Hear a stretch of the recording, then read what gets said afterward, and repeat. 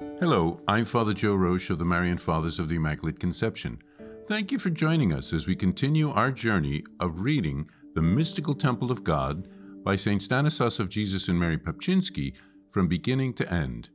Today, we take up from where we left off, beginning with Chapter 21, Part 5, pages 649 to 651.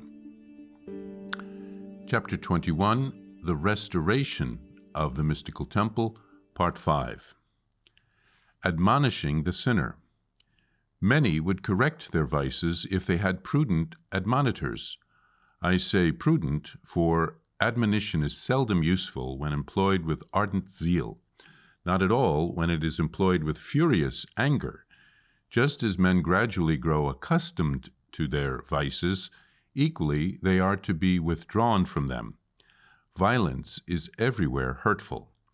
Therefore David had, I believe, a very pleasant and cautious admonition of Nathan before his eyes when he sang, "The just man shall correct me in mercy, and shall reprove me, but let not the oil of the sinner fatten my head."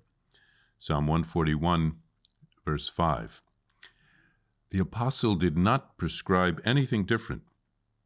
"Brothers," he said, "even if a person is caught in some transgression, you who are spiritual should correct that one in a gentle spirit." That's from Galatians chapter 6, verse 1. But another's failings should not be made known before those who fail have been fraternally admonished in private. When a fault of an individual, and to a much greater extent the sin of several or of a community, becomes known to more persons, it is usually fiercely defended. Some prefer to suffer the loss of their salvation, even though very imprudently, than of their good name. They can be turned away from this evil by wise admonitors. On this point, therefore, heavenly wisdom leaves us an excellent rule, saying, "If your brother sins against you, go and tell him his fault before you and him alone. If he listens to you, you have won over your brother. If he does not listen, take one or two others along with you, so that every fact may be established on the testimony of 2 or 3 witnesses. If he refuses to listen to them, tell the church. If he refuses to listen even to the church, then treat him as you would a Gentile or a tax collector." That's from Matthew chapter 18, verses 15 through 17. Just see how gently and cautiously we must proceed in fraternal correction. Some correct themselves when they hear their own shortcomings being rebuked in others. Some, unless they see their faults, do not acknowledge them, and believe that others are to be corrected in them. Some are made worse by frequent admonition. Some eagerly desire to be admonished, even in the smallest things. And so to these this saying applies: "He who rebukes a man gets more thanks in the end than one with a flattering tongue." That's from Proverbs chapter 28, verse 23. And deservedly so. For why should we avoid rebuke, let alone admonition, when it is better to be rebuked by a wise man than to be deceived by the flattery of fools? That's from the book of Ecclesiastes, chapter 7, verse 5. Why should we avoid rebuke, since open rebuke is better than hidden love? That's from Proverbs 27, verses 5 and 6. Why should we avoid rebuke, since better are the wounds of a friend than the deceitful kisses of an enemy? That's Proverbs chapter 27, verse 6. I return again to the prudence of a rebuke. I do not speak ineptly. One must have a regard for the nature of those to be rebuked and their character. The occasion and method must be wisely applied. Indeed, one must fervently pray to God for the obstinate and destitute of grace, that he may accomplish with his light what exceeds our prudence or authority, since sometimes with this light he converts the most wicked into the most holy. Here, prayer helps more than harsh rebuke or severe blame. Thus, it was very well said, one should patiently suffer what one cannot amend, in oneself or in others, until God ordains otherwise. If anyone admonished once or twice does not submit, do not quarrel with him, but entrust all to God, so that his will be done and honor may come to be in all his servants, for he knows well how to change evil into good.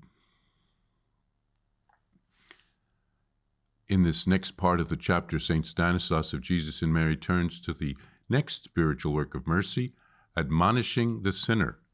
How important this is in our world today, which has lost the sense of sin.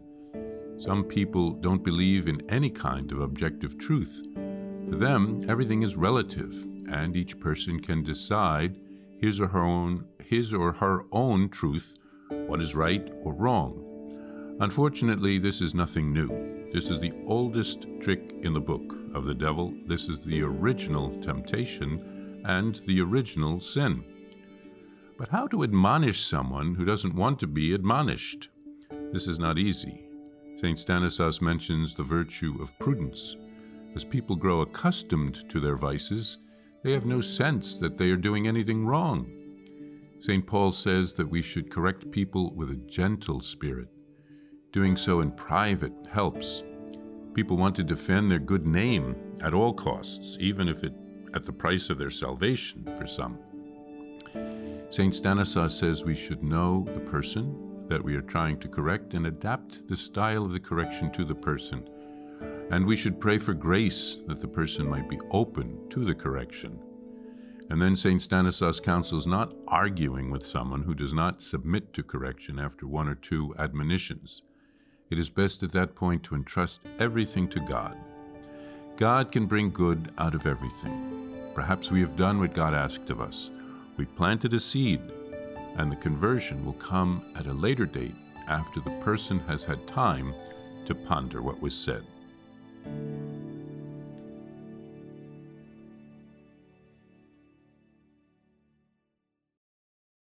Please follow or subscribe to this podcast to receive the latest episodes and updates. If you have been blessed by this podcast, I invite you to leave a review.